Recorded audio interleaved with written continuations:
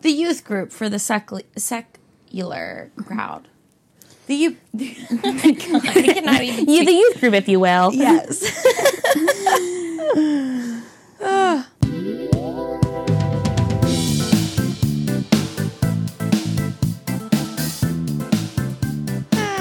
Why not? Fuck it. Hello, welcome back to another episode of Fucking Fine. I'll see you soon. I am your host, Stacey. This week we are discussing a bunch of topics ranging from growing up in the Christian church. We're very on theme as this episode is coming out on Christmas. But I just wanted to say Merry Christmas, Happy Hanukkah, Happy Kwanzaa, Happy Winter Solstice, whatever you're celebrating. I just hope that you're spending it with the chosen family that you love and that accepts you. And if you are not so fortunate, know that you're not alone out there. And the holidays are definitely a time to tell people how you feel about them. Hopefully it's all love, but I love you guys all for listening. We have another long episode this week, so I'm just gonna let you get to it, but enjoy your holidays, and I hope you can feel the love coming through your speakers or your headphones. I'm appreciative and grateful for all of you, and you mean the world to me. So without further ado, I have my very good friend Briley Acker on this week, and I'm really excited for you guys to listen to this episode, so here you go. I don't like to do that. I don't want to fucking manipulate the volume at all. It's too much work. Yeah, I understand. I was just curious because I don't know if you know this about me, but people tell me that I talk pretty fast, so... I was going to say, I have no problem understanding you, though. And last night when Amy was like, what did you say? I thought that maybe I was just speaking a different language or something, or maybe my voice wasn't you carrying. Were fine. I understood everything you said. I was like, what? I know, I've been pretty impressed so far, because I feel like Denny's heard everything that I've said, even when we were driving in a loud truck today, so I was like, okay. And you weren't even like, maybe it was different last night, but... No, I don't know. I don't think they were feeling so hot. So. Who, Denny and Cody, or? No, Ames and Kate and Rick. Because they both were just like, what do you... I don't even remember what I was trying to say to them, but they could not understand. It was just like stupid little quips about things, and they were not picking it up. And they're like, what are you saying? But it was good. I feel like when you understood everything, I was like, okay, that's a beautiful thing. They're just ridiculous. You know, I meant to take notes on this. I feel like if I come back again, I'm going to bring some good notes. But you're so funny. That Steven was sitting here with the fucking binder. Normally my guest, you're the first guest in my bed. Welcome. Thank you. I appreciate it. Most people sit on that chair. And then it feels weird. There's a weird distance between us. So I like this. This is more comfortable. Mm-hmm. It's Christmas today on this episode. Oh, yeah, that's pretty awesome. I know. I'm excited. Hopefully people who are listening to this after Christmas... Hopefully they're listening are still excited because I'm ready to get into it when it comes to Christmas stuff. So it's going to be good. It is. And I hope, they're ready to get into New Year's and my birthday. Ooh, yeah. I'm excited for that kind of stuff. I'm just kidding. I hope they don't care. Okay, so who are you? What's your name? How old are you? What's your birthday? What's your sign? So I'm Briley. Currently living in the D.C. suburbs out in Maryland. Live there with my beloved boyfriend and mostly our cats, Percy and Miss Patty. Beloved boyfriend and mostly our cats. Yeah, they're I guess it's when I'm talking about the word beloved, I want that mostly to apply to the cats. Yeah. And kind of the boyfriend. I love my boyfriend, but Miss Patty and Percy, those are one. So that's where we're living right now. I am a Pisces. Yeah. And I freaking love chatting astrology with you. I don't know what being a Pisces really means at all. And I know I was born in the morning, so I don't know what my sun sign is. I've been trying to figure it out. Yeah, you gotta figure out the exact time. I have it on my birth certificate, so at one point I did. That's what I did. Try to check, but I was not using the right sites to figure it out. I have a site. Okay. A good site. Send it my way. because so I have you, Meyer, former guest, co-host, Cody, and Laura Suarez are all Pisces. And Becky Reed.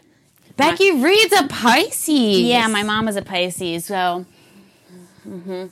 Oh. Yep. I want to know what her other signs are. I thought y'all were vastly different, but then you put her, she's the outlier in that situation. Yeah. See, this is why it's not true. So I hope Sam Sedam is going to come on soon. And he's very critical of this. Of this section? Oh, I think that's a good-ass time. And then it's made me, like, super, like, self-conscious about it, because I don't know shit about it, but you got me that book. Yeah, it's a fun book. Which I love. And I love that it's so good. You do read it, okay. I do read it. I read it when it's, like, the time for those. And, like, when I'm curious, like, I go and flip through the pages. So I haven't read it through because I don't think I will retain the knowledge. Like, there's a whole chapter. It's Linda Goodman Sun Signs. Go ahead. So the book. I was gonna say it's Linda Goodman Sun Signs, and I heard about it listening to one of the Vox episodes on Netflix where they're talking about astrology, and I was like, oh, I feel like I want to get this book, not necessarily for me, but for somebody who can actually take the time to read through it. So, but I listened to the Astro Poets podcast, which I found them on Twitter, and then they were like tweeting, "We have a podcast." They put a book out. I actually really want to get their book, but They only have like 6 episodes out. They're a baby podcast, but they were talking about it, and I think it is like the quintessential astrology book for Americans anyway. Like, I think I was like, when they mentioned it, I was like, I have that book. I love that book. It's crazy. But then I thought about it, and I was like, oh, this must be like a thing. Like, so good work. It's great. Yeah. Well, I do want to get into the Pisces thing because I don't really know anything about it except what I've gathered from you. Because anytime I read things about Pisces, I'm like, I don't think it really applies to me.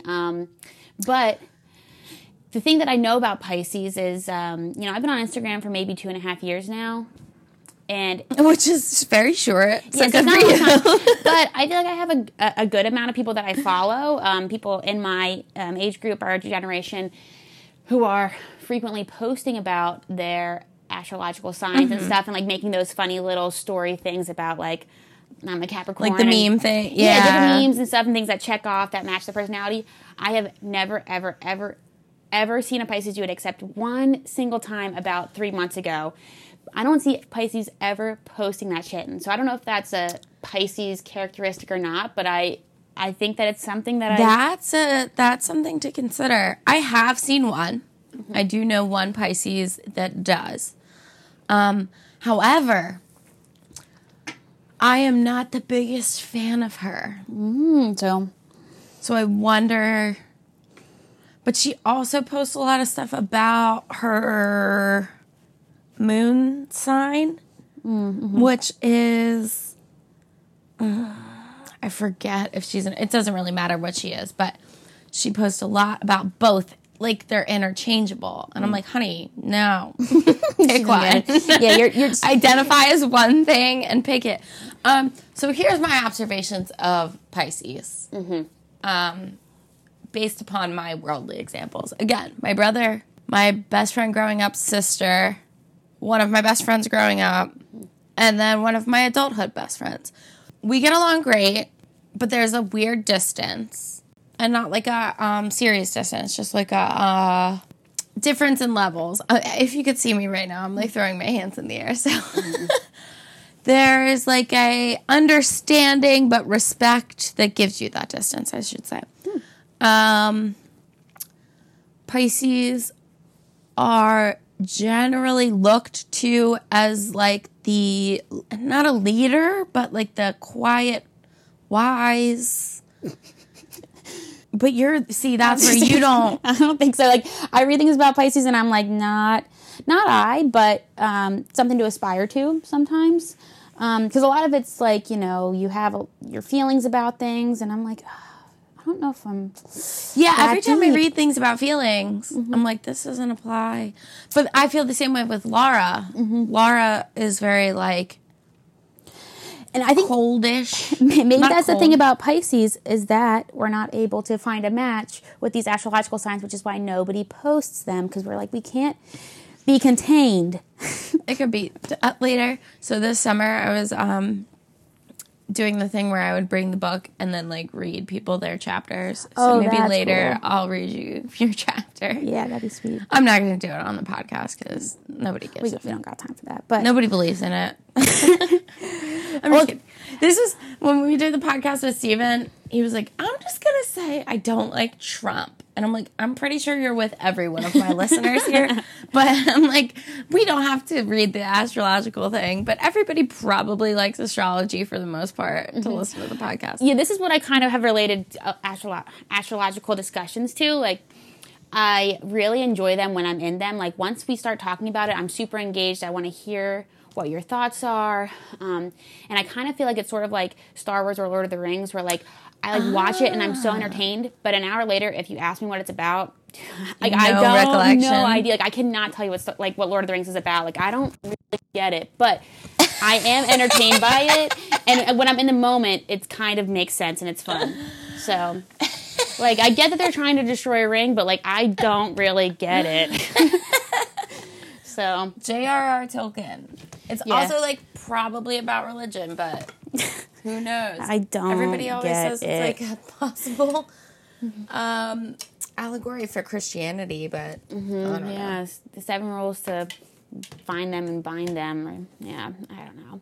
All right, well, we'll read you your chapter later. Maybe you'll be a believer. Yeah, let me know. Have you heard the good news of our Lord and Savior, Linda Goodman? Is that her name? Oh, okay. Yeah.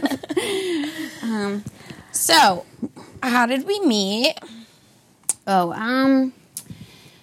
Good, fun question. I think that we mostly met on the bus 5 in Indian Creek. Probably the bus. And then we also conveniently went to Awana clubs together. So when did you start going there? Because I went with Stephen Whittle. Oh, yes. Okay. That makes sense then. I started going basically as soon as we moved to Levittown. Like, we probably went to maybe 1 or 2 other churches to figure out the best church to go to. But then we must have done, Ox Valley Chapel must have done something, right, to bring us in. And we were going there since I was in 1st grade, I think. So that was Sparky's time. And then we started doing...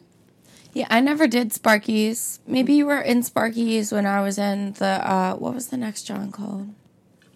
TNT. It was called TNT, but before that it was like Chums and... Chums, yes, I did that. So for people who don't know, I feel like we need to explain. Godsplaining. Yeah, let us explain. For a lot of churches across the United States, there's this program called... Christian churches. Christian churches, I should say. Yeah, there's this program called Awana, which is like a youth program. Approved workmen are not ashamed. AWANA. Awana, where kids come, they get a handbook, they memorize verses. A handbook. It's the manual to live your life by after the Bible. This is such bullshit. What is that? Why did they just give us a Bible? They did give us a Bible. They remember those green Bibles? I mean, baby, that's what you use, but you know my parents were giving me Bibles. True. They're still giving me Bibles. Well, now it's my boyfriend's parents that keep giving me Bibles, and I'm like, why do you think I need have this? 18 fucking Bibles. And they're all sitting on the shelf making me feel guilty, so just stop giving them to me. Yeah. And we would get, like, paid Awana dollars to memorize verses. Yeah, it was kind of like Monopoly money, but, like, cooler looking, but also creepier looking in a weird way. Kind of like our Christmas cookies we made last night. Oh, quality. Like, fun but scary. I feel like you should share those with people. They need to see that. Oh, they might already have seen it if they follow you on Instagram, right? Yeah, if you're on Instagram, last Saturday, I posted a poll. You should have voted on your favorite Christmas cookie. Oh, I have to tell you those votes. We made Christmas cookies last night, and it was a nightmare. But anyway, we met at Awana, the youth group. So the thing of it is, we were good pals all through, I think, well, towards our later elementary school years, after that one magical lock-in, which is basically a slumber party at church, we ate a lot of gummy bears that night. We made fun of our Awana leader, Miss Joanne. I lost a bathrobe. Yeah, we were so silly. But anyways, I think that's where we really bonded. And then all through middle school, I feel like we hung out every day in the summertime at your house in Indian Creek. Yeah, because you were a prep kid or a gifted kid. Yeah, but you went to the other middle school. Yeah, I want to talk about that. Yeah, I did hang out at the different middle schools. So I didn't really have my same friends in elementary school once I transitioned to middle school. So I'm so glad that we hung out like most of the time throughout those years. Yeah. And that's also when we were getting just started in our youth group, which is the teen version of all of this. The real youth group portion of the Awana John. Which was I feel like a huge part of who I am today. It definitely was, but I always forget about that aspect of things. Like putting in prayer requests every week and trying to like really think about what your prayer request was going to be. I don't know. I didn't do it every week, did you? Did we have to? Unspoken. Unspoken, that's right. Yeah. No, we didn't have to. Oh my God. Yeah. Well, was it an option to did we go around and just like... You would just say if you had one. Okay. So a lot of times Unspoken. our dear friend Thomas God. would be like my friend's mom's grandmother's. So, yeah, remember unspoken. So basically, yeah, we would get together at youth group and put in our prayer requests and pray together. And some people would have an unspoken, which means that they would... I definitely did have unspokens, but I think they were genuinely, appropriately... Unspokens, like a friend is struggling with something deep and dark. Deep and dark. Whoa, that's such a crazy memory I forgot about. Mm-hmm. I tend to think about, the weird, lock-in things at the church, playing that game... Catacomb Christians. With the Antichrist. Which was so fun, and I want to bring that back for adulthood. Can we do that as adults? Yeah, because it's I feel like it's really captures everything that you get from a murder mystery party, except, creepier, because we're talking about the end times. Right. Yeah, so... So do we want to talk about... we'll come back to the Gifted program, because I didn't think about that until listening to your podcast, where I was like, oh, yeah, I guess that was a chunk of my life. Not so much as an adult, but I want to talk about the end times. Yes, we should, because I just listened to a great episode of Good Christian Fun about their Hell House thing. Did you listen to that one? I did listen to that one a while back. Okay, let's finish the intro, John. What you doing? Oh, with my life? Yeah. Okay. No, right now. Right now, I'm sitting in your bed. Down to chill. But once I head back to my house, I'm an accounting consultant. So basically, I work with nonprofits in DC, and I set up their accounting software, which is pretty cool. It is very cool. I am super hyped that you work for a nonprofit. I think that is a commendable. Well, I'll roll it back a little bit. I work for a for-profit firm. I definitely work for an accounting firm that's all about the Benjamins. So I feel a little bit bad in that we charge these nonprofits an arm and a leg for us to set up their accounting software and to give them accounting guidance. However... Shame on you. No, just kidding. Well, I work with some, really fishy organizations, too. I have some really awesome ones that I'm I'm proud that, I set them up, and, I'm glad I helped them out. Other ones I'm yeah, give me your money because, you guys are not doing anything, and you just take... So, basically, so I don't feel too bad about it because these nonprofits, they're bringing in so much money. It's just crazy. You look at these grants that are coming in, millions and millions of dollars, and... So that's what I do for a living. When I'm not working, I spend a lot of time playing rugby, coaching rugby, and me and my boyfriend are pretty into our garage gym setup. So also spend a lot of time fixing that up and working out too. Fitness and rugby. I'm always trying to find rugby gifts for you, by the way. Yeah. They're nothing. It's a good poor man's sport because You just need a pair of cleats and a mouth guard. There's nothing like cute though that's like, number one rugby player. You know, just something stupid and cheesy. It's all like very team based. And I'm like, I don't think she would like that. And I don't know shit about the sport. So Yeah, like, I think that's part of it. It's like such a foreign sport because like all the positions have really weird names. Like I play scrum half, which seems pretty normal, but like it sounds kind Scrum. of dirty. Scrum half. well, and Not in the sexual way either. Like scrum. yeah, so it's people scrum down, like the whole part of it. So the first 8 players are your props, your hookers, your locks, your flanks. Your hooker, yep. So it's just a really so I think that if you like, I would say you have to come to at least 2 or 3 games before it actually like kind of register what's going on. Yeah. And then maybe some of the gifts would make a little bit more sense. But it is like one of those things that's like, I'm sure overseas everybody gets it. Super niche, yeah. Yeah, but here, like unless you're in the unless you're like involved in the rugby community somehow, it's like it's not gonna make No, any it was sense. so foreign to me. And I did want to come to your game after we went to Atlantic City that time, but it was just so far. And I forget I was going somewhere the next day. I'll have to find you a good game to come to because I'm sure that we'll make it happen. Because we just recently started a new team, so we're playing friendlies, you know, in the area, and then also some in northern Maryland and stuff. So I'm sure we can find something good for you to come to. I'll have to come and try to understand it. Oh yeah, because we played sevens last year in Wilmington. Oh, that was That was the Atlantic game. City? Yeah. Yeah, that was cool. So. So what freaks you out? What makes you tick? Not wake up in the morning. Steven thought what makes you tick means like what gives you. Yeah, he was like, I don't know. When I hear tick, I think of pacemaker. So he was like giving me positive things, and I was like, honey, the brand is cynical candor. We don't talk about happiness.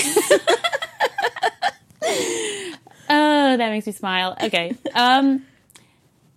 I mean, you can also talk about what wakes you up in the morning, but I mean, I wake up like probably normal people to an alarm clock. So let's go past that. Well, I'm going to start out by saying that I have some serious anxiety. Like I think any normal person does, probably from any generation, when it comes to public speaking. So I'm just going to put that out there now. Like not even public speaking. I would say it took me about 3 years after graduating college before I felt comfortable going into a conversation with with anybody, but primarily an adult and especially like new people. I just really had a hard time constructing sentences. And I think it's from taking like one too many college courses with business majors that were just really good at BSing and maybe making me feel really small, where I was just like, I can't keep up with you guys, even though I know everything you're saying is kind of bullshit.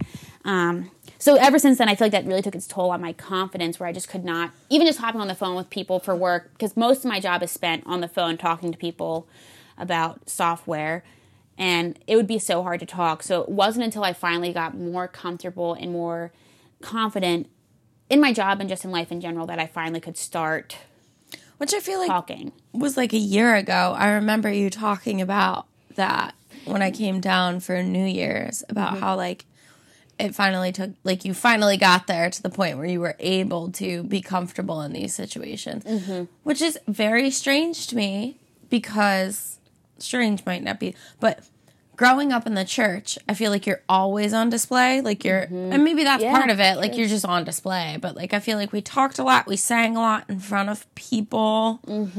But maybe that was like a community thing. But then being in the gifted program, you're also lauded. Like I'm surprised that it.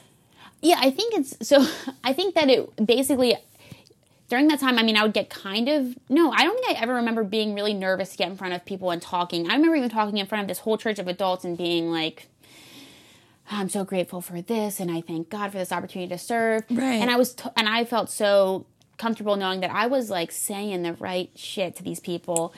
But I think once I got to college and I realized, like, even if I was more intelligent or really was a better test taker than a lot of these business majors, that kind of intelligence doesn't matter there.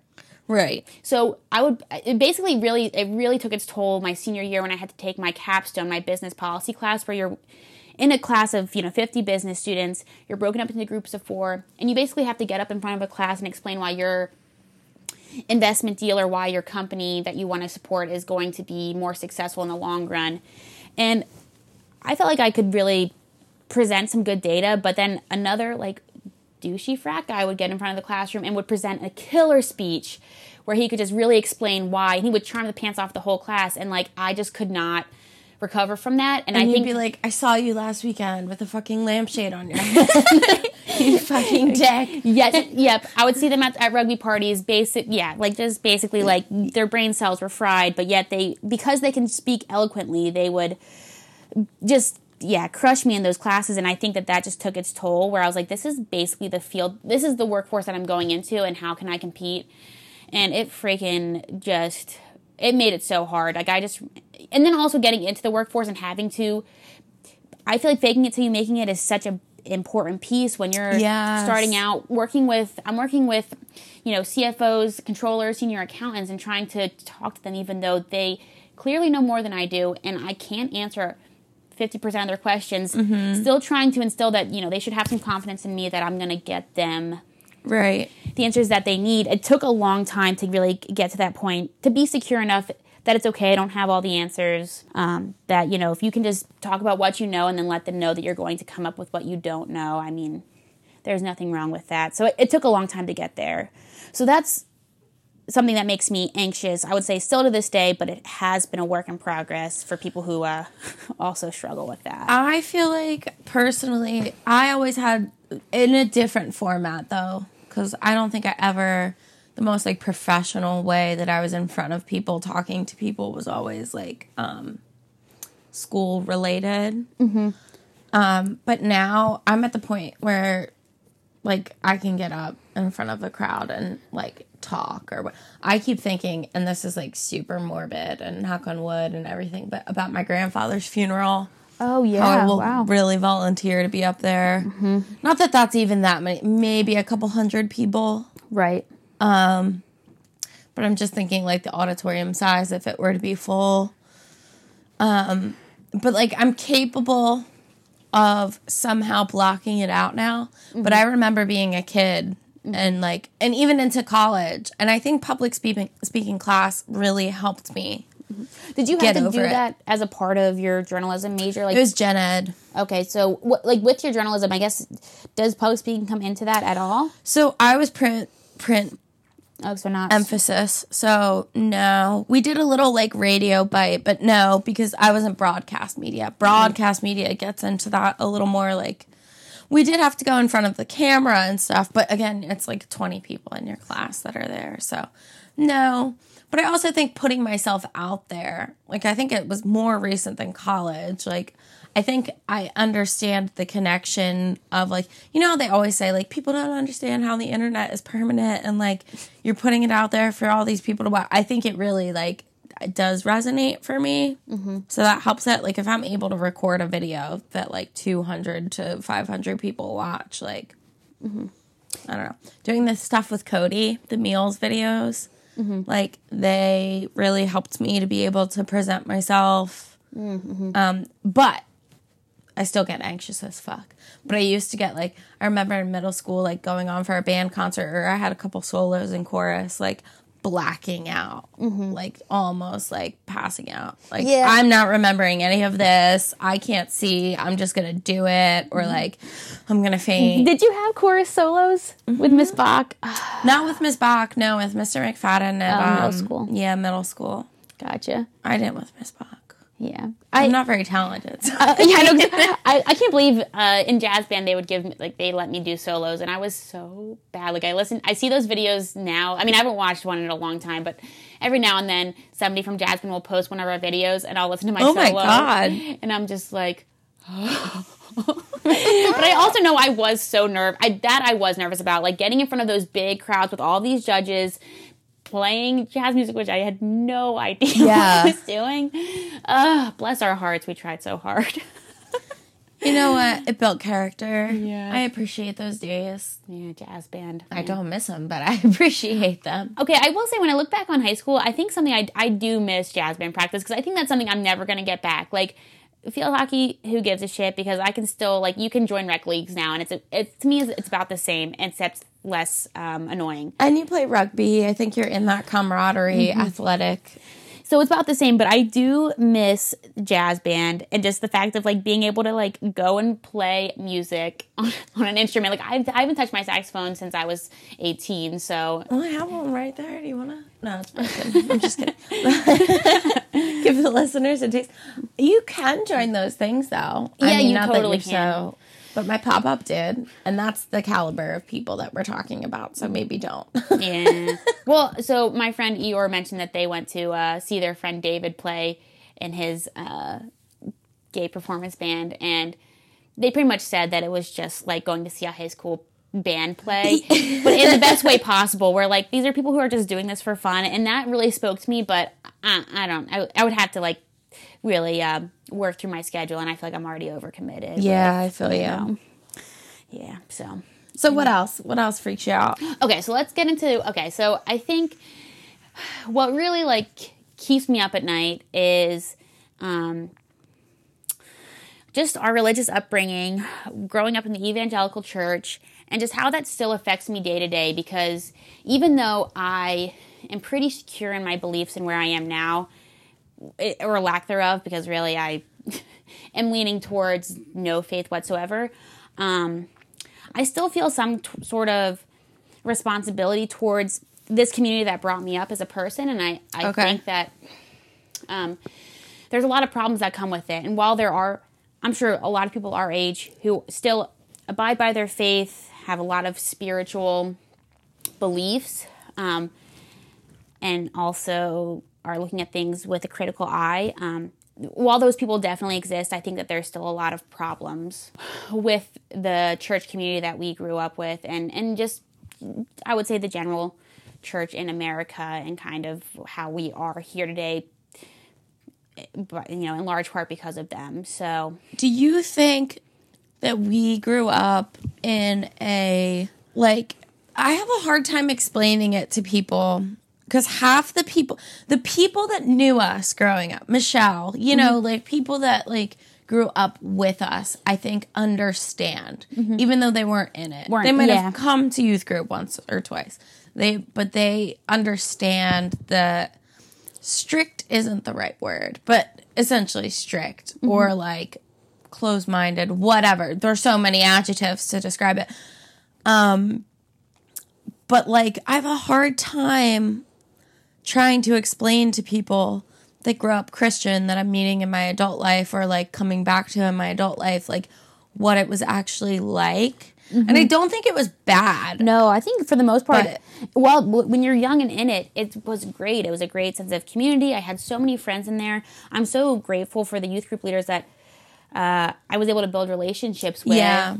And, you know, but I do think, I still think about some of those sessions that we had, and how they really prevented.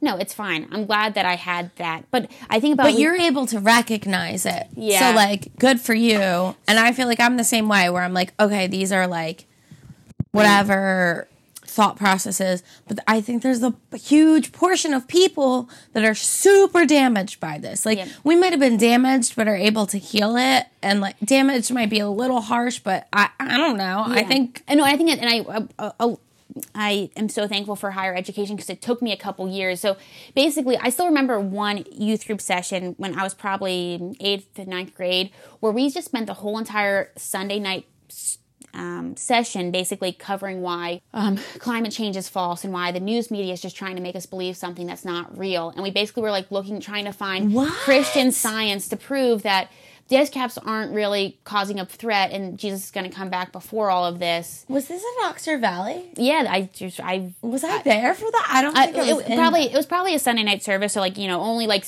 it was like small group where we would really dig into the controversial issues that allowed us to really advocate for our faith. But I remember sitting there with Trey and John and being like, yeah, I know, because I also will say I did have a 7th grade teacher who was very much a climate change denier. So I had all of this stuff from my 7th grade teacher to spout back at them and be like, I know the right answer. And just like wow them with my knowledge on why climate change is not real, which I wholeheartedly disagree with now. Right. But those were grown-ass adults that fully believed this and wanted all of us as teenagers to believe it as well. And that's the issue. So yeah, basically I'm just grateful that I was able to... That's crazy. Freshman year of college, I still like would go to church, and I was really like, I'm going to stick with this. I want to be a light to these people at this school, while also getting drunk on Saturday nights and then going to church Sunday mornings. And then, but thankfully from taking my philosophy classes and having to read other religious texts, I'm like, wait a second, other people are trying to be good people without the Bible. And in fact, their way of becoming good people makes way more sense and is actually more loving than what I've been brought up to believe. So maybe this isn't right for me. So I was always conflicted because my dad grew up Catholic, and I always remember this weird juncture of, because it's the same goddamn thing. It's the same Bible. And I remember, but not to us, not to Valley our Chapel. religion. Yeah, not to my parents or Jeff's parents. Yeah, not. They would always talk about how there were extra books in the Bible, and my dad would be like, "What the fuck are you talking about?" I remember one of our youth leaders talking about how the Catholic Bible had extra and at our, because remember, we would separate boys and girls for devotions, which is also kind of fucking toxic, because it's not like we were talking about that. Yeah, I guess we kind of did, because there were sometimes we did small groups though too. Yeah, and talking about how the Catholic Church had more whatever, and I would come home and my dad would be like, They all used to call me Sister Christian because I was you were into excited. I had that Got God T-shirt. I never cursed because I had similar T-shirts that I was so embarrassed to wear to school, but you would wear them with pride, and I was like, get it, girl, you're so much braver. I brought my Bible to school for pray at the pole. I always left it in my locker. Girl. Yeah. And then I had a taste of alcohol, and it all just went to Satan. I was like, hell, Satan. No. No, I was very Christian until college, too. I think a similar experience. I had all these history classes that would compare religious experiences, and I'd be like, okay, well, what is so different? And then I met such a network of people and I was like, there's no way all these people. And so for me, the question always came down to, how are you going to tell me that my dad is going to hell because he didn't say the words, I accept Jesus into his heart? He already he didn't have to do some weird evangelical preachy show thing where he got down on his knees and prayed in front of a church. He has been living this faith his whole fucking life. Yep. And then I always had the biggest problem with people. So you think about missionaries, and they would go to other countries and witness too. And I remember being at Calvary Baptist. I went to the youth group there, and then I went to church there for a little bit when we got older. But I remember going to the youth group there, and we watched this movie. End of the Spear? It must have been. That sounds right. I wanted to be a missionary because of that movie, and oh my God, thank God I had teachers like Mr. Kinlock that were like... See, that's so opposite for me. It turned me off so much. But this movie was I thought of this before it's about people who went to the Ecuador jungles and yes, they got and killed. People died. There was, I mean, death is an imminent thing in Christianity. That's the whole point of everything, which I think is why it was mostly so damaging to me. But I just remember thinking prior to that, what happens to the people that genuinely never get witnessed to? There are going to be people that don't get witnessed to, which is, by the way, if you're listening and didn't grow up in this culture, it's when somebody sits down with you and explains to you that Jesus is the only way to get to heaven, which, sure. But it was always, works versus, being a total piece of shit and just asking Jesus into your heart. One sentence, yeah. Yep. And I never... And believing it, I mean, I guess you have to believe it, but you could also, commit atrocities and still get to heaven. And I never... So when I got to college and I was like, all these other things seem to be so much more conducive of, a positive world. And I know that you're supposed to be in the world, not of the world. And there are, so many, layers to that. But it just all seemed, so fucking hypocritical. Yeah, and especially to have to hear that at a young age with your dad.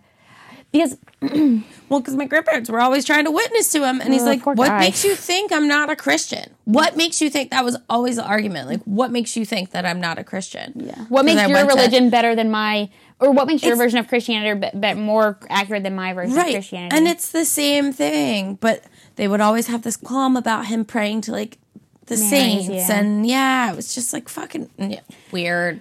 Well, coming back to that imminent death conversation, because like you're having to think about your dad going to hell at such a young age with your grandparents, and like I remember at a very young age having to watch this Left Behind type movie that was about. It was called.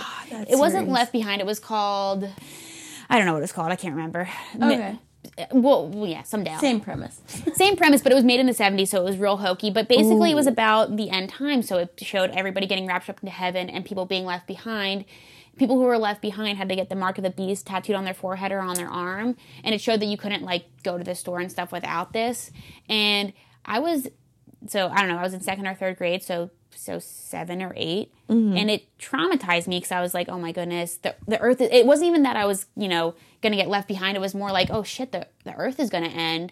And it traumatized me for a good, I would say, year to year and a half. It's kind of like when a pet dies when you're that age and it like sticks with you forever. Yeah, yeah. So it's not the same as, I would say, having a family member die. Like, that's more traumatic, but it's still something that really fucked with my brain.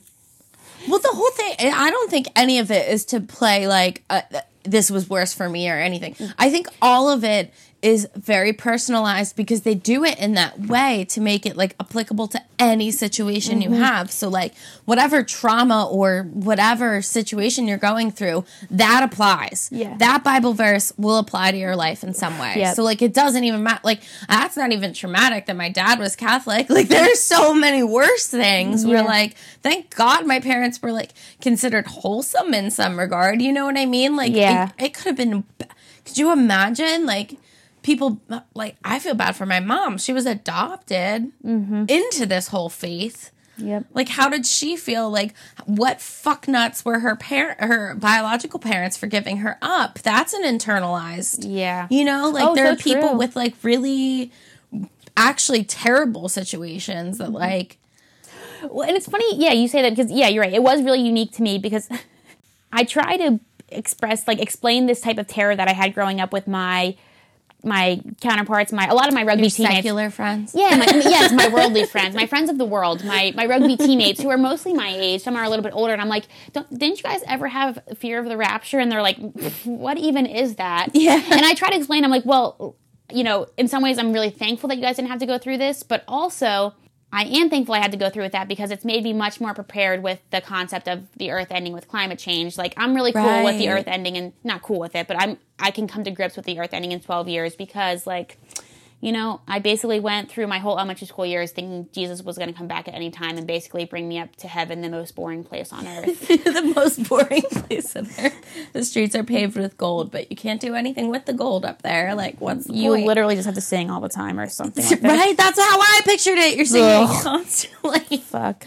that. So, I agree with you. I have always, in a different sense, and so I'm an elitist. I think I'm better than everybody, but I have always said that I think reading the Bible as a young child has made me smarter. And I don't mean to say that I'm smarter than anybody else. I just mean, like, if you look at, like, a thermometer, I could have gotten to 50 degrees, but I got to 75 because I had to interpret this text and apply it. And I think it was very much like a constant exercise of, like, a reading class in a way. Yeah, and I think that having to stretch my brain by memorizing those hundreds and hundreds of Bible verses, I think in some ways it made me a better test taker. Like, it made me much better for those statistical tests that required reading comprehension. Comprehension, that's what I was looking for, yeah.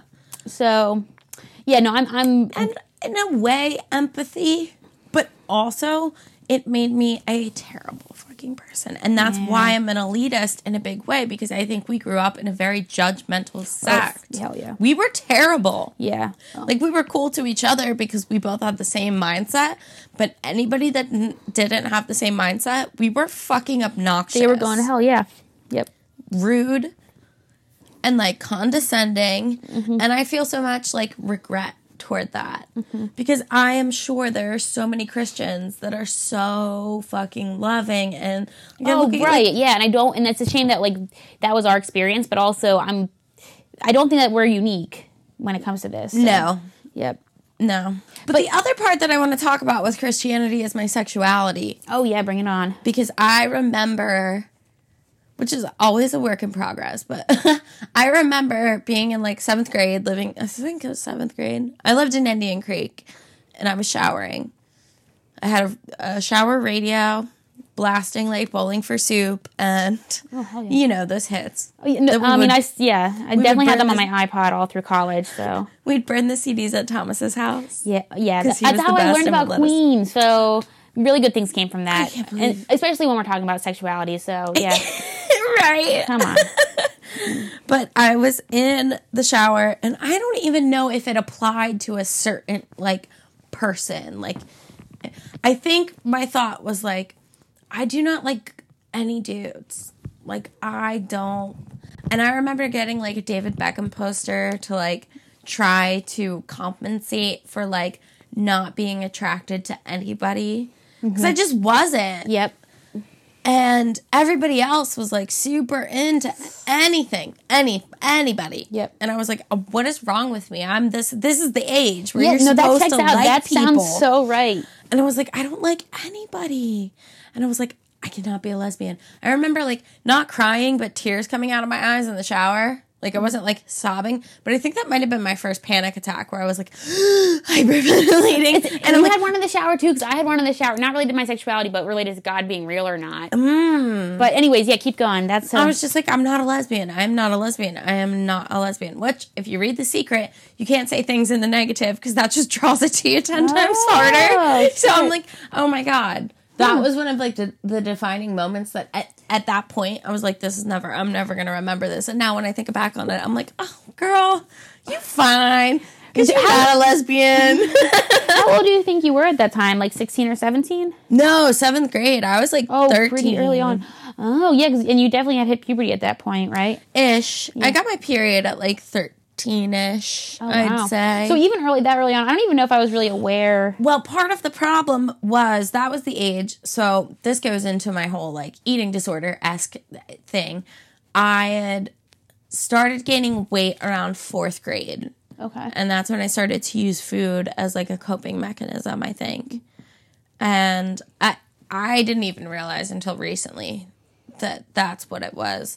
But, like, stress-based in a weird way. Not things that you would think were stressful. It's like emotional coping, which is it's bizarre. So I started to gain weight. Everybody would call me a lesbian. Mm-hmm. I had this weird identity crisis, which I think is due to, like, our gender roles in this country and society. So, like, yeah. Interesting. And then I think I repressed a lot, hence the consistent weight gain. Yeah. Did you ever feel like you, like, saw certain people and certain, I would say female adults even, who were, I'm going to just use Miss Edge as an example. I was going to say, just let it out. I definitely had, like, I was like, do I have a crush on her or do I just want to be her? That's always my debate, too. But, like, did you, like, did something like that, like, make you think, like, oh, damn, I really could? No, it was because I think, and this is, I think, why I identify as pansexual, which I hate to fucking label things, but I am not conventionally, I can appreciate beauty in anything, anybody. Like, there are very few people that I genuinely think are ugly, but it's all personality based. Like, yeah. Even the woman that we know from our childhood that you showed me a picture of last night that your mom saw. Oh, yeah. I'm not going to shout her out because who knows who listens to this shit, but very unconventionally attractive. For sure. But when I saw that picture, it just gave me such joy. Like, I wasn't like, that's unfortunate that she looks like that. Like, No, yeah. So it's all personality based for me. So no, I never saw a woman and was just like, damn. I mean, at that age. Right. Now I can, but I think it's indicated by smiles but I like femininity. I was trying to explain this to my friends last weekend. I like very feminine looking people. So high cheekbones, gaunt, not like thin. It makes feminine, equates but feminine. But to me, in my head, I don't know.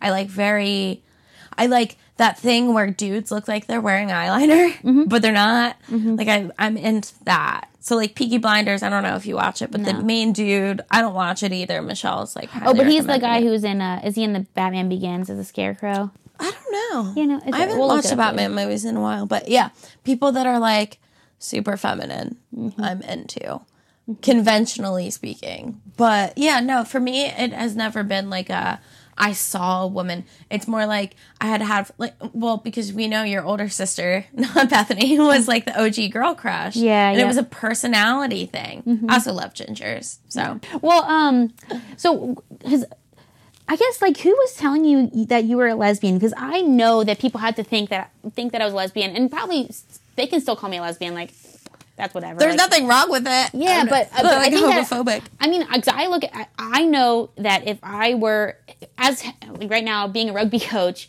if I were to see young 7th grade Bradley, I'd be like, oh, girl's a lesbian. I know I would, and even now I'm still like, I don't know why I don't like women, and it is what it is, because I think that on the whole I present myself with some serious masculine energy, but I found my high school journal, and I was a fucking creep. It was just basically about all the dudes that I was attracted to, and they were all 35, 40 plus. You loved Kevin Costner, dude. We would go all over Grody. town to get DVDs of Kevin Costner. We would walk miles to get DVDs of Kevin Costner. Every time we went to the mall, we had to go to FYE. Yeah. You had a weird obsession fetish with older guys. Yeah, because basically I had my list as Colin Firth, Kevin Costner, Hugh Jackman, and I'm just reading this and I'm just checks out. It's not much has changed, but it's still just Jeff kind of looks like an old man, so no. Yeah, he was prematurely bald at 27, so and that's when I fell in love with him. So yeah, it all checks out, but I'm still just at least I feel pretty secure in my sexual orientation, and that sure, you can call me bisexual, but I'm probably just going to be hooking up with dudes that look like old men, obviously. And that is so funny. And yeah, no, classmates would, mostly my family though, and that's why it bothered me that's tough, so much. yeah, because they really see to the core of you, so, right? Or you think they. Well, and I think that's where the conflict was. I think if the terms were around then, or they would honestly not be mocking, but then you couple it with the Christianity that makes lesbianism. That sounds so wrong, but makes out a different sort of sexual orientation than straight to be a sinful thing, right? Yeah, then you're fucking, so it was bad. And I remember, so I don't know if I talked about this on the podcast before, but I remember, so my brother, Curtis, my little brother, there's a 7-year difference and then a 5-year difference from my middle brother. He is very gay. He is gay. I'm kind of gay, but he is gay.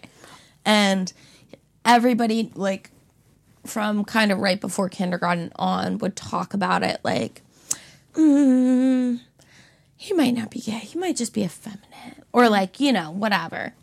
As if it were, a problem to be gay.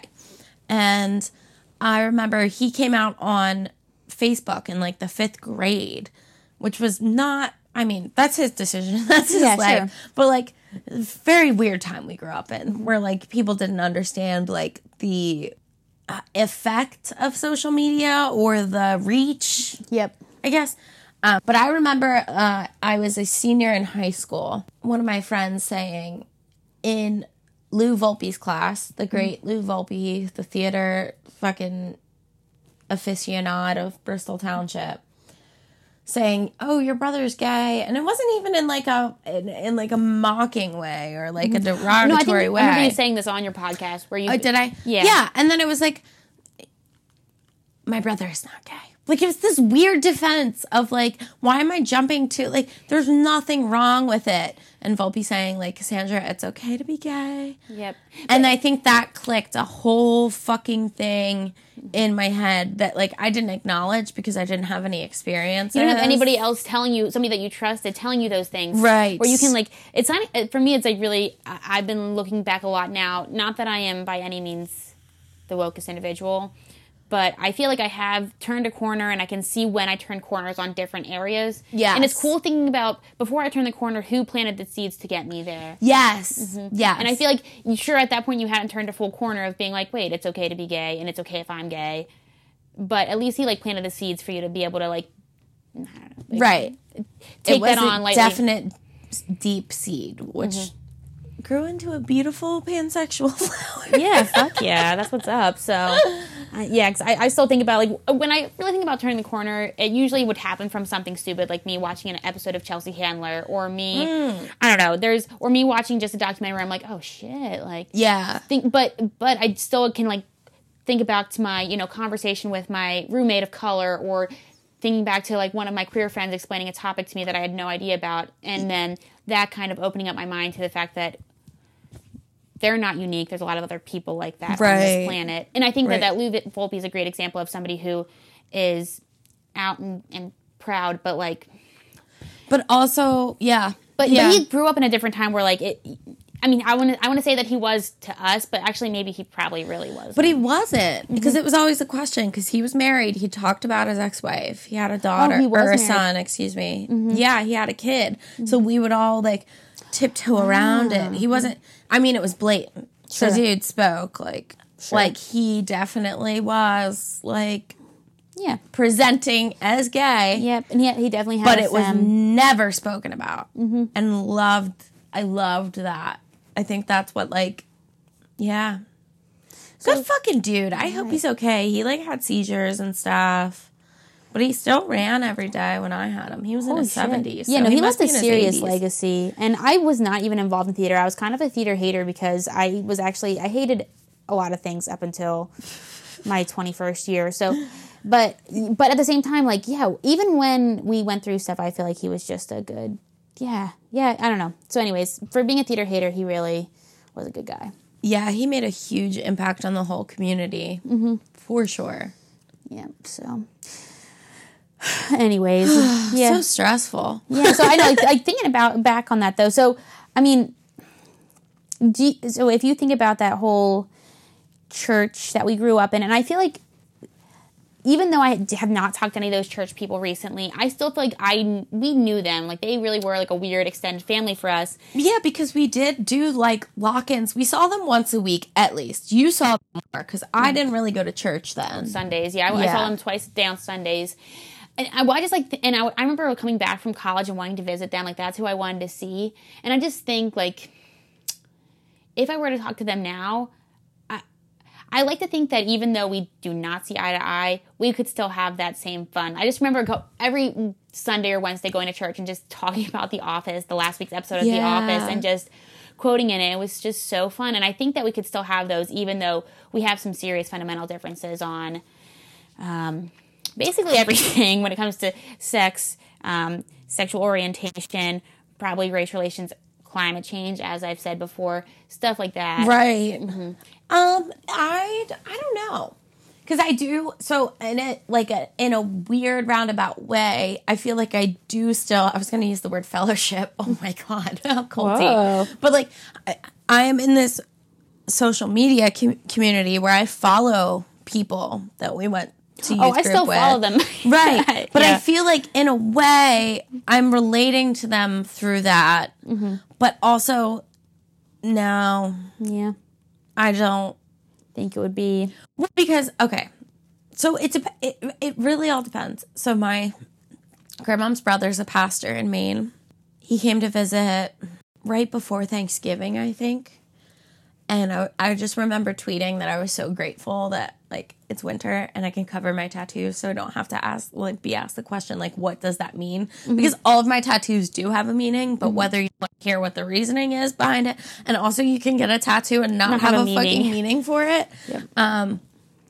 So I was like, super nervous. My mom and I had a therapy session right before I went, and I was like bugging the fuck out. But I think they know, because of social media, how I feel about, I mean, I'd hope that's where they got it from, and they weren't just tiptoeing around me for whatever reason, because like I reject all of the Christianity bullshit, because like I see through it. Like I don't, this is not conducive of like a positive relationship with each other or God. Like you shoving this shit down my throat. I know it. I've lived it. That's it. That is so, oh my gosh. Okay. Yeah, no, that's really what it is. What I try to, okay, so basically tying all this back together is basically like what gives me anxiety is like, I feel like I do have an obligation to minister to this community, to my mom. Although, I'm going to be honest, my mom, she's a pretty reasonable person. I don't think that we see eye to eye on things like abortion, but I think that deep down she is pro-choice. So, like, I think my mom is fine. And I do want to talk about tattoo conversation with my mom because it's a pretty funny story. But I do feel like other people, like my boyfriend's mom, who is very involved in the community and, like, loves Jesus, I feel like this responsibility to explain to them, like, why I know that you really want to love people, but your version of love is actually really harmful to some people. And and while you can't see the harm, I can. And can you just trust me that it exists? And I want to figure out a way to do that without them thinking of them being condescending or an annoying millennial. And rejecting their religion completely altogether. Yeah. So I just feel like that's where I kind of feel this responsibility, because I try to explain this. My boyfriend's parents came to visit for Thanksgiving, and I mentioned that it was, like they're nice people, but we don't always see eye to eye. So they really wanted to explain, why it's very clear in the Bible why homosexuality is a sin. And I when they brought that up, I'm like, I hear what you're saying, but not everybody. It all started with Kelly Clarkson. They're very upset that Kelly Clarkson is wishy-washy. She doesn't stand for anything because she claims to be a Christian, but she really advocates for LGBTQ rights. Okay. And I'm like, well, that there's a lot of versions of Christianity that are very affirmative when it comes to those lifestyles, because really there's nothing wrong with, like, that's just human. They're just being human. And the word lifestyle seems so like, but it's how you live. This is your life. Yeah. Like, it's genuinely like what you. That's what's going to give you fulfillment. Nobody would choose the constant persecution. But. Yeah. Well, in her mind, that they are, because it's a cool thing to do. So I did try to explain to her. Like, she kept telling me basically why these things are sinful and why Kelly Clarkson is not really a Christian, and basically. Trying to explain, basically just telling me everything that, and I had to explain to her. I'm like, I know what you're saying, and I want you to know that most queer people have heard all of this before. So you're not telling them anything new. Right. And by you trying to espouse this love of God on them, you're not telling them anything new. Like, you think that you're changing the world by showing God's love, but it's not working. It's being more harmful than it's pushing. So I think that's part of when I went to eat with my uncle, they did not talk to me about anything to do with the Bible, which was amazing. I was like, thank fucking God. Like, my uncle was asking me, like, is it cool to wear slides, like Nike slides with socks? And I was like, yeah.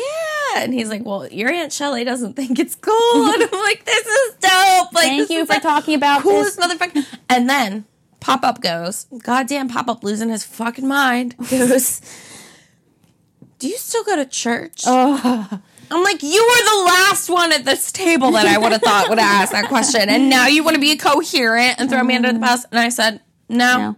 Yeah. And he was like, well, that's good.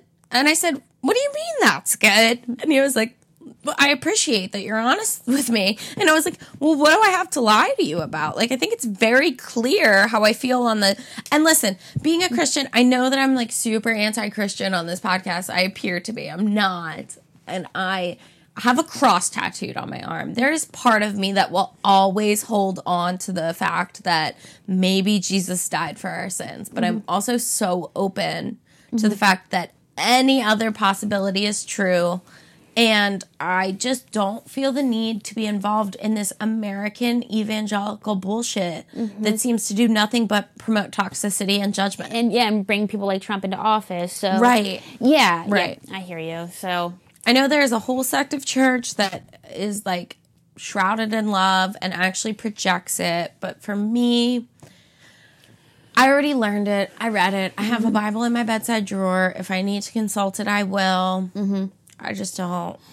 Yeah, so because like how you mentioned that you still have some of that in you, and it's possible that you might come back to it. Like, that's something that I am still kind of trying to work with now, because I just kind of assume that most of my, like, I assume that Jeff, my partner, and most of my friends are on the same page as me. So occasionally I'll like make a comment about the umpteenth amount of Bibles that we're getting on and putting on our shelves. Of like, oh, why the fuck do we need these? We don't even believe in this anymore. Yeah. And Jeff will make the comment like, well, I still do. And I'm like, oh shit, sorry. And that's totally valid and totally fine. So I have to like kind of reel it back and be like, don't be so harsh about these things, because people do not see things the same way I do. And I think that in general, that's kind of where I need to start working on, is a little bit more moderation with things.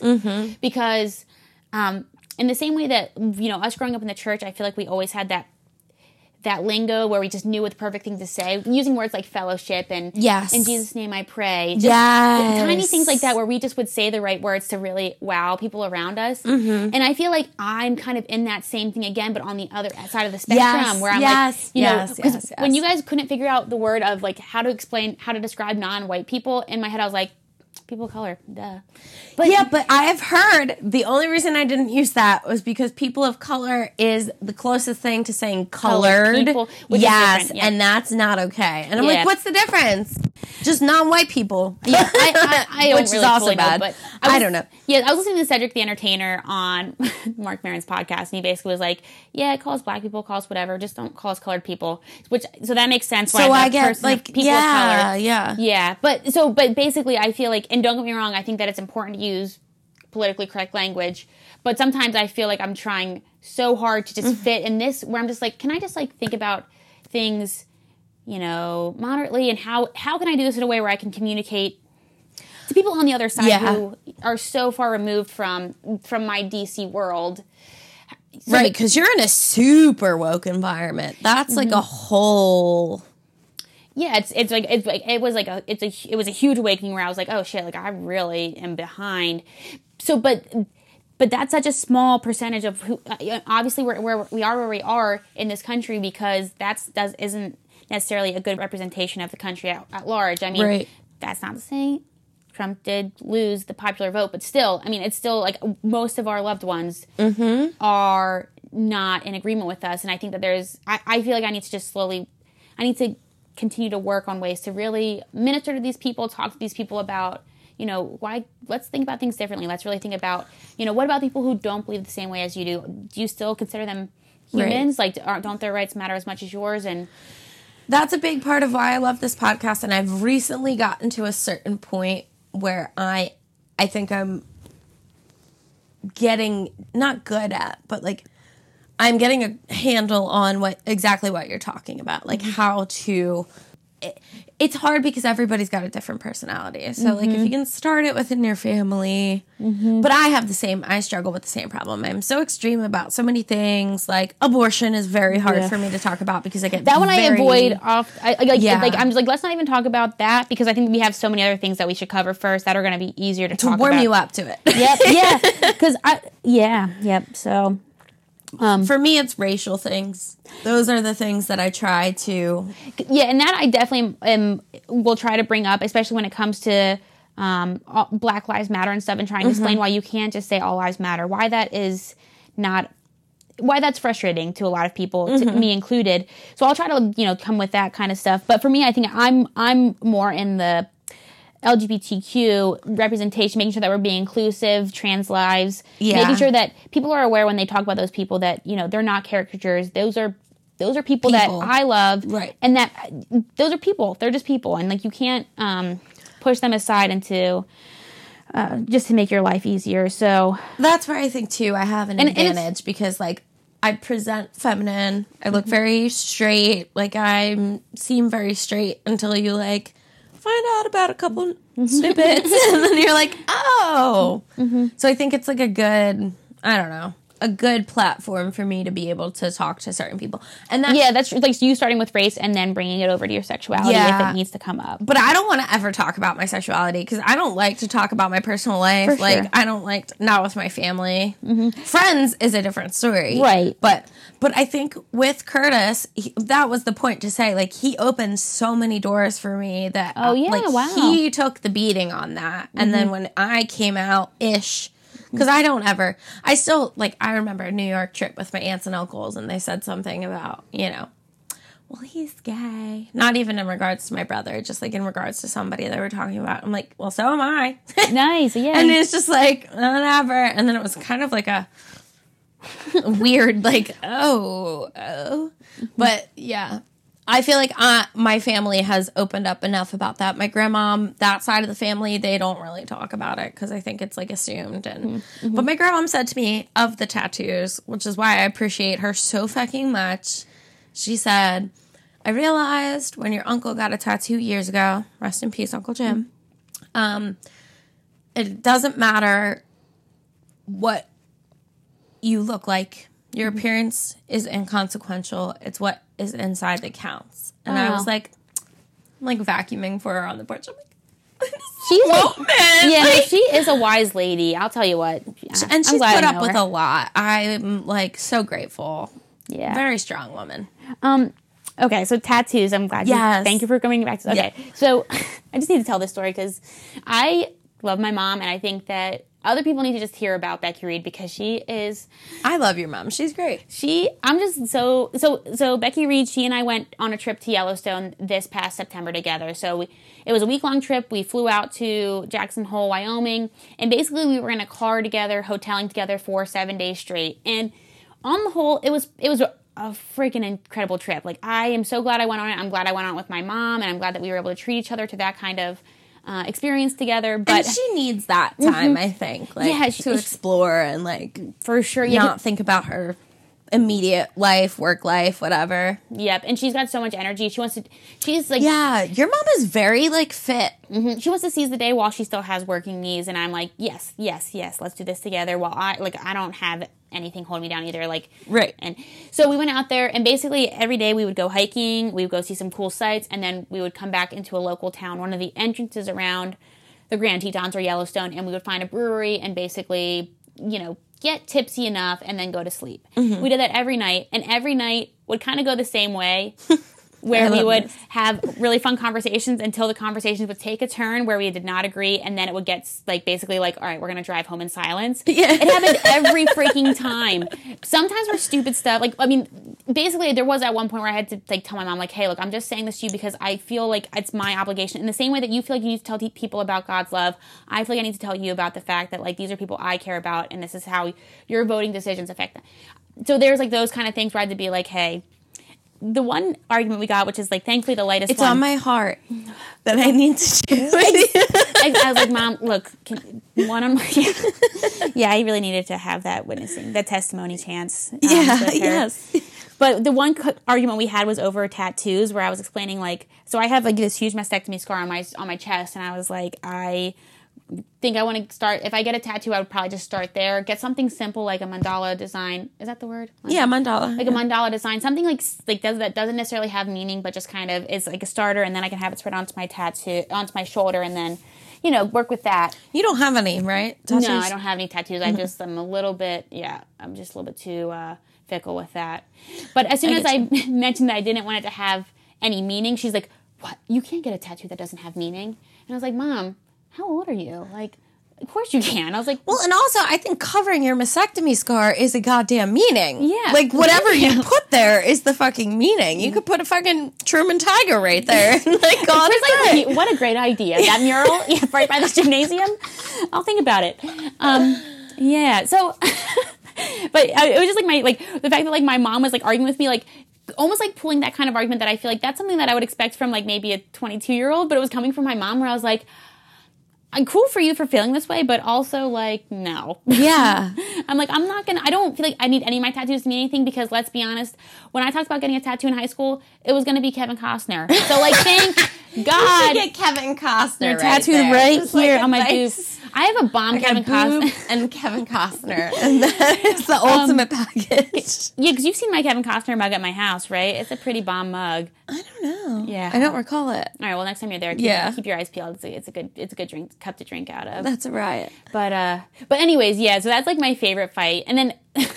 My mom and I also got into arguments about like open relationships and stuff. And at one point, she told me that if I was ever considering, did I tell you? I remember this. You know, she's like, if you're ever considering having an open relationship, then you cannot even think about marrying Jeff. And I was like, Mom, you cannot tell me who I can, right? Cannot marry, like why I can't marry somebody. I'm like, not that like me and Jeff are necessarily like absolutely going down that path, but I'm still just like, ooh, baby, like you got to break out of this shell and know that there's a lot of people who have open relationships that have successful marriages, and like just I just think you're not going to change anybody's viewpoint because there's a lot of things with my dad. I talked to my dad about doing acid one time accidentally, and he snapped on me. He was like, "Don't you do those drugs? They change you forever." I'm like, "Dad, I have done drugs. If only you've known how long. Like, seriously, like, this is not a revelation. Like, I'm fine. Like, I'm not, like, going down some crazy hole. I'm like, I'm not doing heroin. Like, you don't... But Cody was talking about doing shrooms. And that was fine, because it's natural. And I'm like, this is bullshit. Like what the hell? Interesting. Bullshit. All right.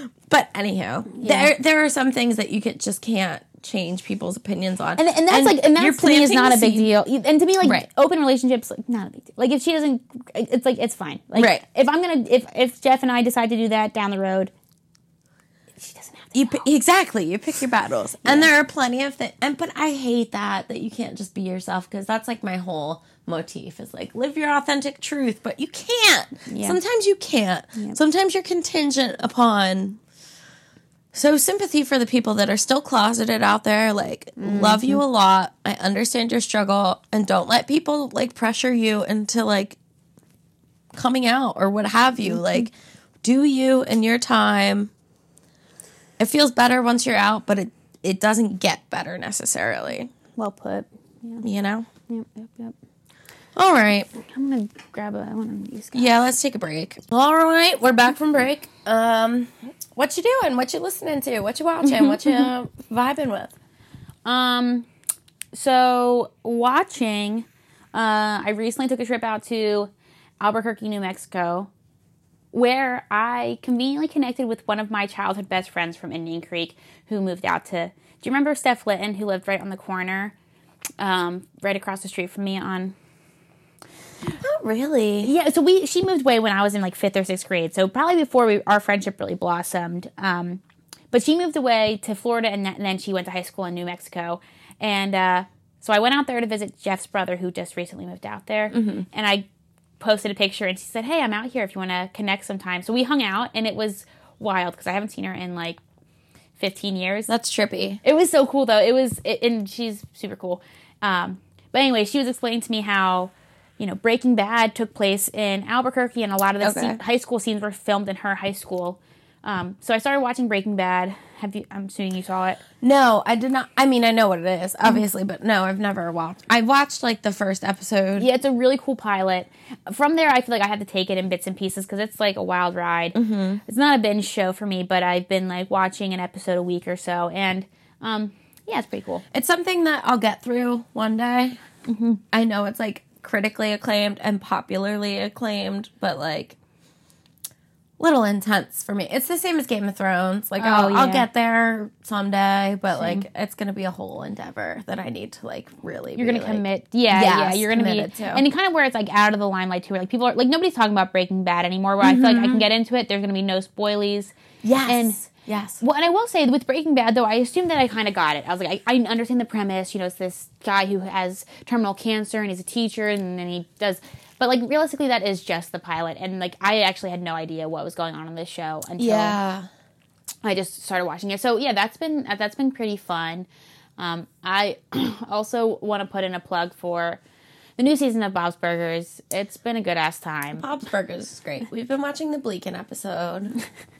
Yeah, so... I fell asleep on the second part. Me too. We gotta put it back on. Okay, because we definitely... Yeah, because that's where you can really get your Krampus illusions, so... Yeah, last night we were hanging out with Ames and Kate, both former Rick, Kate, not other Kate, on, we were arguing about what to watch, and everybody was like, no, stop trying to suggest these horror Christmas movies, and all I wanted to watch was scary ones, so we got our Krampus filled with the Bleakin episode of Bob's Burgers. Thank God, because that's all I can really handle with horror stuff. But let's talk. I haven't listened to the Stephen Chittiman episode, which I can't wait to listen to on my drive home tomorrow, but I did watch In the Tall Grass, and that's about like the most horror movie I've had, and I really liked it. Like it, in some ways, like because I watched it when I first arrived in Albuquerque. I just watched it, and which is probably a good place to watch it because I assume Albuquerque is very dry. Yeah, so there's you don't no have any triggers. But it did really like blow my. It like was one of those things where I finished watching and I was like, okay, what the hell just happened? We're gonna get into spoilers. I don't think we ever spoiled this, so this is the third episode we're actually talking about it. So buckle up, bitches. We're talking details. I was so pissed off when he was tying the fucking grass. Because, okay, you can tie the grass. Why isn't anybody just stomping that shit down? Okay, but I thought about it because before I'd even seen the movie, you guys talked about that with Michelle, but I'm like, clearly because you would have to like literally rip that grass out of the ground. Because if you stomped it down, it's the same thing as tying it. Well, in that world, but think about, so I'm comparing it to a cornfield because in Bucks County, we have plenty of fucking cornfields, and you push the stalks over and they break. Like you snap them fairly easily. I think the tall grass would be easier to snap. No? But, well, I don't know, to me it seemed like thin blades of grass starting from the bottom going all the way up. I don't think it had like those... I picture it like my bamboo plant. Yeah, that's not how I pictured it. I pictured it as just being like a long... where you could bend it, but it's kind of like papery.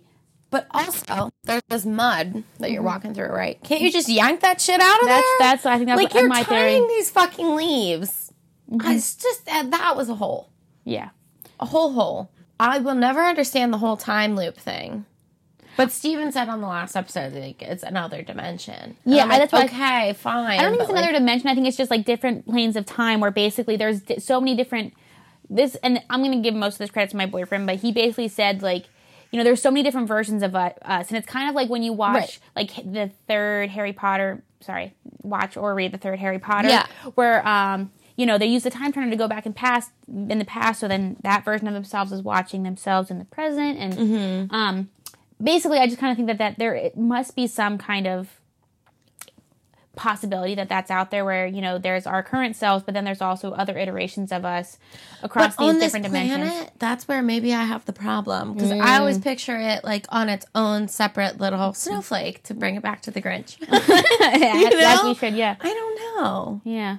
I mean, respect. I thought it made me think, though. Who's to say that he can't get saved by them coming back an 18th time? Yeah. How many times? How many times? Because I think the fact of the matter, like, there's different versions of their people that die at different times. So, you know, like, so basically the people that he saves there does not mean that the version of the ex-boyfriend, that guy dies, you know. And there's different versions of Tobin in there where Tobin is, like, possessed by the rock. And there's different times where the woman dies, like she dies at the very beginning, but then she's, you know, actually brought back to life. So I think that it's basically to show that there's so many different possibilities of so many different outcomes depending on the order of things. And yeah, so it was. I liked it, but I don't get behind it. No, I definitely liked it, and I would say ignore the critical reviews on that one because I thought it was a fun movie. It was a ride though. I had to watch it in 2 chunks because. It had me going. So. I watched it 3 times. Dang, okay. To try to get it. Yeah. And I get it, but like there's something that cannot compute in my brain where I'm like, no, it doesn't make sense. Yeah. So yeah, Bleakin episode of Bob's Burgers. In the Tall Grass if you're still in a spooky mood. I went to the theaters and saw Dark Waters, and it's a movie with Mark Ruffalo, and it's about how the DuPont chemical has basically been poisoning America since the 70s, and they've done it knowingly, but because the EPA doesn't regulate the chemicals that are coming off of their Teflon production lines, you know, they're kind of able to get away with it, even though they know that is super immoral and wrong. And it really is killing people. Like, it's basically, a lot of it takes place in West Virginia where the, landfills and stuff that they're filling up with all of this chemical byproduct is, killing cows. And also they have all this evidence of people who are working on the Teflon production lines where the pregnant women were having kids with their birth defects, and like people were dying from cancer. Where does this take place? Where is the chemical plant? This one's in West Virginia, but I think it's kind of, I can't say for sure, but it seems like it's sort of all over, but particularly I'm sure they have a lot of plants. And it's not just DuPont. DuPont especially in this film, but I think that it's also like Dow Chemical and all those other big chemical companies. We've got a Dow up here, I think, and we have Vermin Haas. And there are days when you drive through Bristol, which is a beautiful place. Like, I will plug the fuck out of Bristol, but like, you drive through and your windows are down on like a spring day or like a late summer evening, and it smells like nothing I can even explain. It's like a combination of burnt hair and like, I don't know, urine. Like, it's fucking disgusting. Yeah. It's like comical, but it's also like, holy shit. Who knows what it can be doing to us? Yeah. And so I had no idea. Like, I do kind of remember the whole Teflon thing going down where they were like, basically like, Teflon's really bad for you. Don't use Teflon. And that was like in the early 2000s. Yeah. But, DuPont has such wide influence and so much fucking money that, they were probably able to get a lot of this out of the press. And so basically, but even though they did that, they're still continuing their actions and they're still polluting. And getting away with it. And causing cancer. So basically, the whole movie centers around this lawyer who just kind of like made this realization in the early 2000s, and still 20 years later, not much has been done, but he's trying his damnedest to make sure that he's holding these people accountable. But it just like, it basically just was like blew my mind. And I don't think I could ever watch it again necessarily, but it was kind of with, Mark Ruffalo, it was kind of like Spotlight, where it like opened my eyes to this, something that took place when we were much younger. Right. But it's still so relevant because, Spotlight's about the all the stuff with the Catholic Church and the sexual abuse that was going on. And that came out in the early 2000s, but it still is so applicable, especially with all of the shit that happened in Pennsylvania, like this time last year, right? Or maybe it was more recently. It comes out but especially all the time. Yeah. All the time. But I remember when that movie came out, a lot of the churches in Pennsylvania had like a whole, which is part of why my dad is like, not that he's not religious, but he's like, I don't want to go to church. And a lot of my family members have it because of, it's a crazy concept. Yep. Not even a concept. It's reality. And it's a goddamn shame. What's also interesting with the Spotlight thing, one of my really good friends from college and now lives in DC with me, he mentioned that he's grew up very Catholic, went to Catholic school, and he still is pretty religious, albeit queer, so it's pretty cool. He's like, but he basically has mentioned, like, he's really, when all that stuff came out, he was really upset, thinking like, my parents were aware of all this. It's not like they were not reading the news in 2000, whenever this broke, 2002, 2004. Yeah, I think 4. He's like, they knew all of this, but yet they still were sending me to school, letting me go to church and stuff without telling me about faith. They weren't. That is, but I'm just like, it's so crazy to me that like, yeah, like that whole but I also think it's a generational thing too, where they are just a little bit apathetic. Like they're just. Yes. They're like, it's not affecting me. Our parents are the most apathetic. Although your parents are Gen X, right? Yeah, they're Gen X. I feel like they're like not much older. When we were growing up, they seemed older than your parents, but they're really not. My mom's like 55 and your parents are like in their late 40s. Oh, is she really?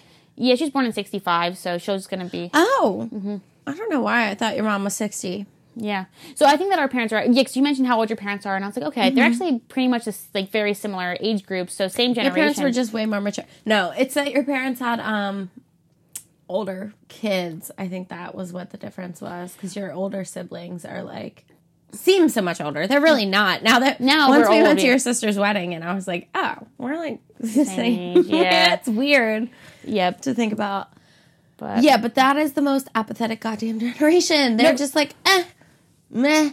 But they have like so they have this weird blend of, not to stray from the culture, but they have this weird blend like of our kids are super woke and we're kind of awakening to that, but also our parents are super like conservative or like instilled conservative ideals within us, and they're like torn. I think our parents are like the torn generation. Yeah, so that's they're why they kind of the default bridge to being apathetic. Yeah, it's just a little bit confusing for them to. Which I'd rather them be apathetic than like still super conservative. Yeah, which I don't mean to say conservative views are a bad. I don't know. choice or decision, but, you know, I'm just liberal. Yeah, I feel you. Yeah. Have you talked to Bethany about coming on this podcast? Yeah, she's coming on the weekend that I visit. Oh, okay, cool. So, because something I feel like you guys should bring up is the similarity between your mom and my dad. I think I wanted to bring it up, but I'm like, there's too much to get in there. Yeah, but that's something I'm just curious to, especially hear Bethany's take on, because I think that while me and Bethany obviously have similar upbringings, I think that we approached it way differently. So, I'm curious to see what Bethany's take is. Yeah, we'll see how that goes. I'm intrigued. But I love my teacher friends on podcast, but she's gonna be funny. I love every one of my guests so much. Like, I have so much fun doing this. When I edit them and listen to them, I know I bitch about editing so much, but I'm like, this is so much fun. Because it's like reliving a whole hour and a half of my life that is just like immortalized. Yep. Forever now. I love it. No, I've been pretty stoked about this just because I listen to these things and I mean, I'm not a podcast aficionado. I came really late on the trend. But I do feel like I was like really excited. I was like, I've listened to so many podcasts now, especially podcasts like Good Christian Fun that you plugged the other week. Yeah. That really have like affected me where I'm just like, I have so many thoughts on this. So it's just cool to have a place to just kind of talk about it.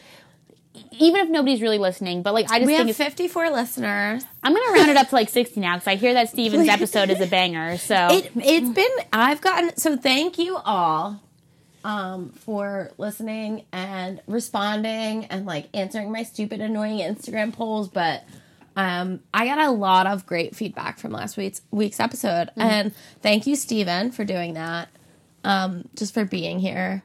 But it's by no means viral, but even so, it's still giving me cool. hope for something. I mean, someday, even if it doesn't even reach, someday I can look back on it and be like, wow, that was on Apple Podcasts. No, but it's so fun to just have this out there, because I also think that for me, I found the conversations helpful. Like, we didn't even talk about the gifted program and stuff, but I just think that even just having you guys having that conversation triggered it in me where I was like, oh yeah, that was kind of a chunk of my life that I didn't even think about. And not to get like weirdly sentimental or anything, but that is my only like life goal. That's why I think I became a writer, even though I'm like, fake it till you make it is the best thing you've said today, because like that's so applicable to my life, because I'm just making it all up as I go along. Amen. But I just want to affect the most people with the most positivity in the best way that I can. So like, if this reaches one person that wouldn't read, that wouldn't whatever. That's so true. Yeah. That's all I want to do. Like, plant the seed. So many callbacks in this episode. Yeah, plant the seed. Oh, and then on that note then, so like if we're still plugging pop culture stuff, I would say that if I can recommend, because Shelly recommended some good podcasts and I thought it was cool. She did. So, I mean, I love Good Christian Fun. That's been really helpful for me. And lately I've been getting into Mark Maron's podcast. I listened to it a while back, and then I kind of took a break because, like, but it's a really nice podcast to listen to at work because he's just interviewing people. It's pretty light. But he does an episode a while back. He interviewed Jane Fonda. Interesting. That is a bomb episode to listen to for any, I would say particularly females, but like literally anybody. Like, go ahead and listen to it because she's 82 or so, and she's doing this she's 82 now, and the interview was relatively recent. And it's just so wild to hear her talk about, because, she recently was protesting on the White House lawn, got arrested. This is all before that. I forgot about that. Yeah, this is all before that. And this is basically her talking about, her political beliefs and basically her trying to explain, like, why we really need to communicate to America. It's just really cool hearing somebody her age explain how, like, she will say that things are worse now than they were in the 60s. Like, things are worse now than the Nixon administration. A hot fucking take. But it's so obvious, though, too, because Nixon didn't even have to get impeached. He was like, yeah, fucked up. I'm going to resign. Yeah. Whereas she's like, this is way worse. And I'm like, okay, we're not crazy. We're justified in some manner. So I would say, just check out Jane Fonda. You don't have to necessarily listen to Mark Maron's podcast, but like, just check Jane Fonda out. That bitch is cool. So yeah. I'm glad you really covered pop culture, because I've literally been quilting. Hell yeah. All I've done, I'll have to show you my No, quilt. I want to see this, yeah. I've made 2, and I have a 3rd one on the way, and I put it away for you. I cleaned my room yesterday in a fury. You have no idea what it looked like before you walked in. It was a goddamn disaster. And I was like, I cannot have... There was thread. There was shit. I broke the vacuum because of the thread. Like, it was a fucking nightmare. I was like, oh my God, I'm having Riley over. Stressful, yeah. Yeah, it was, yeah, but we cleaned it up. I made a wreath. It's Christmas. Everybody got their presents already. I made dream catchers. I made... Whoa, that's cool. Your jack lamps. I made a couple jack lamps. I made a bunch of fucking shit, dude. So I have not done anything other than put on stupid cheesy Christmas movies, like freeform movies. Oh, fuck Oh, that's what Chasing I'll plug. Christmas. Sorry. What's Chasing Christmas? We'll come back to it. No, you plug your movies and then I want to plug my cheesy Christmas All I movies. want to plug was our rap battle. Last night we watched The Grinch, which was phenomenal. If you haven't seen the Jim Carrey Grinch, you need to get on it. Holiday Hoobie, what's it? Yeah. Betty Lou. Hi. Yes, amazing. It was the best movie of the decade. That decade. We watched this show. Rap battle With the W rap. Get it? Punny. So punny. It was great. It was horrible. We were great. There were 3 of us watching it. Rick was sleeping on the fucking couch, like in her reindeer antlers. I love her soul so much. Like, how do you sleep with a headband with reindeer antlers? She was so precious, though. It was so cute. But we were all in different corners of the ring. And we still enjoyed it. So the premise of Rap Battle is it's a gift wrapping competition show. Sorry, I didn't get too into it. So check it out. It's on Freeform. I watched it on Hulu, and You might still be in the Christmas spirit after this. Let me know your New Year's plans. we're probably going to presents all year round, realistically. Yes. So it's not specifically for Christmas, I don't think. And, like, if you like the competition of a cooking show, but you don't like food, which I don't know. Oh, God, I fucking demon you are if you don't like food. I don't like cooking. Yeah. That was good. I don't do anything else. So I've been putting on podcasts. I've been putting on Good Christian Fun. I always listen to My Favorite Murder. I'm going to replug them because they are my fucking favorites. Girls Gotta Eat, of course. And the Astro Poets. So I've plugged them all before. Plug. But they are Astro Poets podcast is... So you have, like, a flaming gay Sagittarius that hates Capricorns. So kind of like Curtis, but older. He's a Sagittarius? Yes. Yes. And then you have a very soothing, I think is she a Taurus? Like mother. I think she's a Taurus. And she like puts you to sleep and then you're woken back up by like soothing. Her co-host. It's amazing. I love it. But they get into poetry, which is like my snobbery. It's a good podcast. It's very short. It's to the point. They know that they don't know all the answers, which I love that they're like, well, I think this. And they're not like super like, you know, astro-splaining things to you. Like, it's very dope. I like it. So that's what I've been doing. I've been sewing and listening to things and yeah, Christmas music. So Merry Christmas, bitches. Woohoo! I wanted to ask you about your Christmas, because how do you feel about cheesy Christmas movies? I hate them. Okay. But I hate cheesy Christmas movies that are like not super like tame. Like Hallmark, nah. No. But I want to Stupid. ask you about But Holiday in Handcuffs with your girl Melissa Joan Hart. I love Melissa Joan Hart. Mario Lopez, where that is a good one. That is her best, in my opinion, her best Christmas movie that I've ever seen. Oh, I didn't even know that she had more than that. Wow. She was at Christmas Con with Lacey Chabert, Gretchen Wieners. Wow. And yeah, you're right, because she did like Christian Mingle. She's a Hallmark staple. yes, okay. they're all like that, Lifetime Hallmark. And what's Lindsay Lohan's love interest? What's his name? Aaron Samuels, yeah. Yeah. I don't know what his name They is. all went to Christmas Con. So I looked up the Christmas, because it's at the Expo Center in Jersey. Like the night before I realized that we're going to be there. So I like looked up tickets. And like yeah, you can get in for like $25, but then you got to pay $40 for a selfie, and then $80 for a professional photo, and all of you have time slots for the photos, and they were all sold out, and you can like get on a waiting list. And I was like, no, I'm not doing that. I missed my chance. Yeah. Next year, Christmas Con, I'm meeting Clarissa. Okay, get it, girl. All right, I like it. Yeah, that sounds like a great plan. So yeah, Holiday in Handcuffs. I would definitely recommend that one if you're looking for something good. There's also this. I like yelled it earlier because it's such a special movie to me. It's this movie called Chasing Christmas. It's on Hulu. It is the weirdest fucking movie.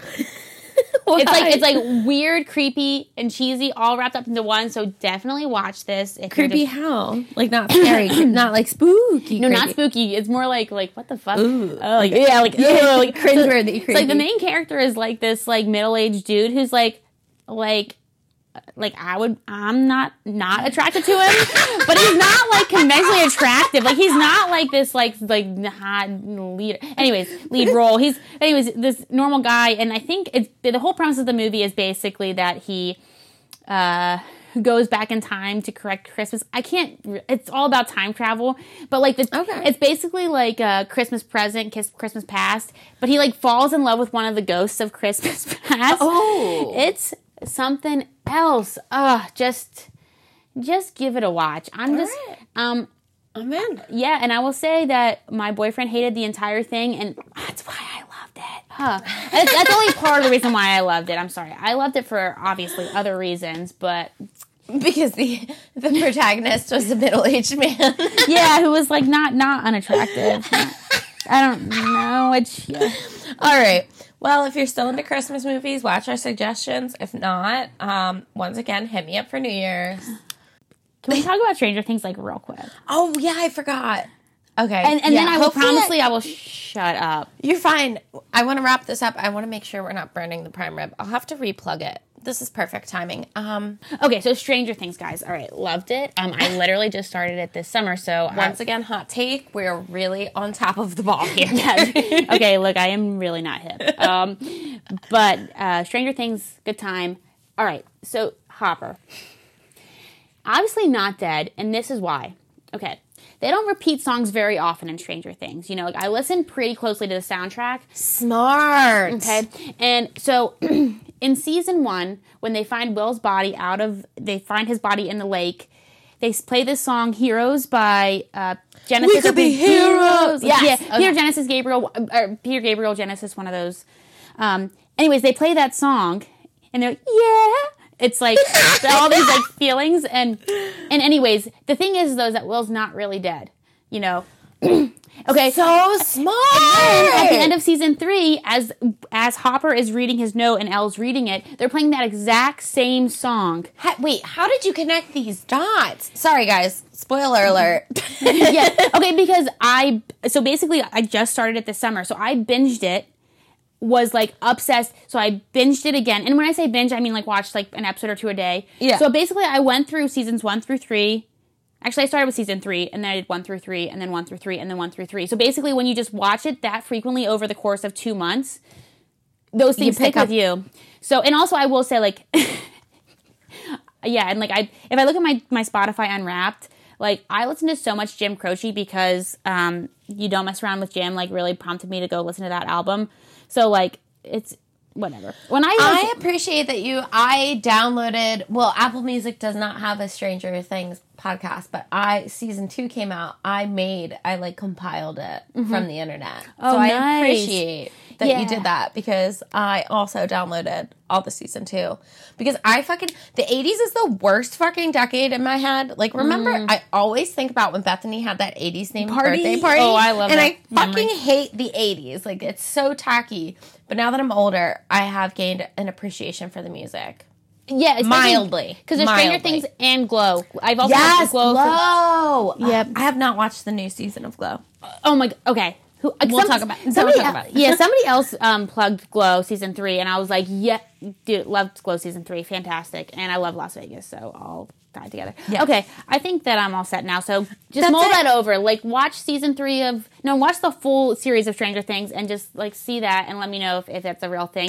Just, if you think it's legit, just DM me at, what's my Instagram handle? Fool Me Twice, Strike 3. Yeah. I'm glad you plugged your own social media because I'm really bad at that. So good work. Fool Me Twice, Strike 3. Exactly how it sounds. Fool is FOOL. Me Twice, Strike 3. No underscores. Letter 3. Number 3. Letter 3. It's spelled out. Is it? Yeah. Okay, good. I don't know. T-H-R-E. I don't think. Oh, Yeah, that maybe. sounds right, actually. I don't Yeah. Yeah. Just try it out. Maybe you'll see it. I'll put it. It's in the fucking MVD. Just click on the episode, subscribe.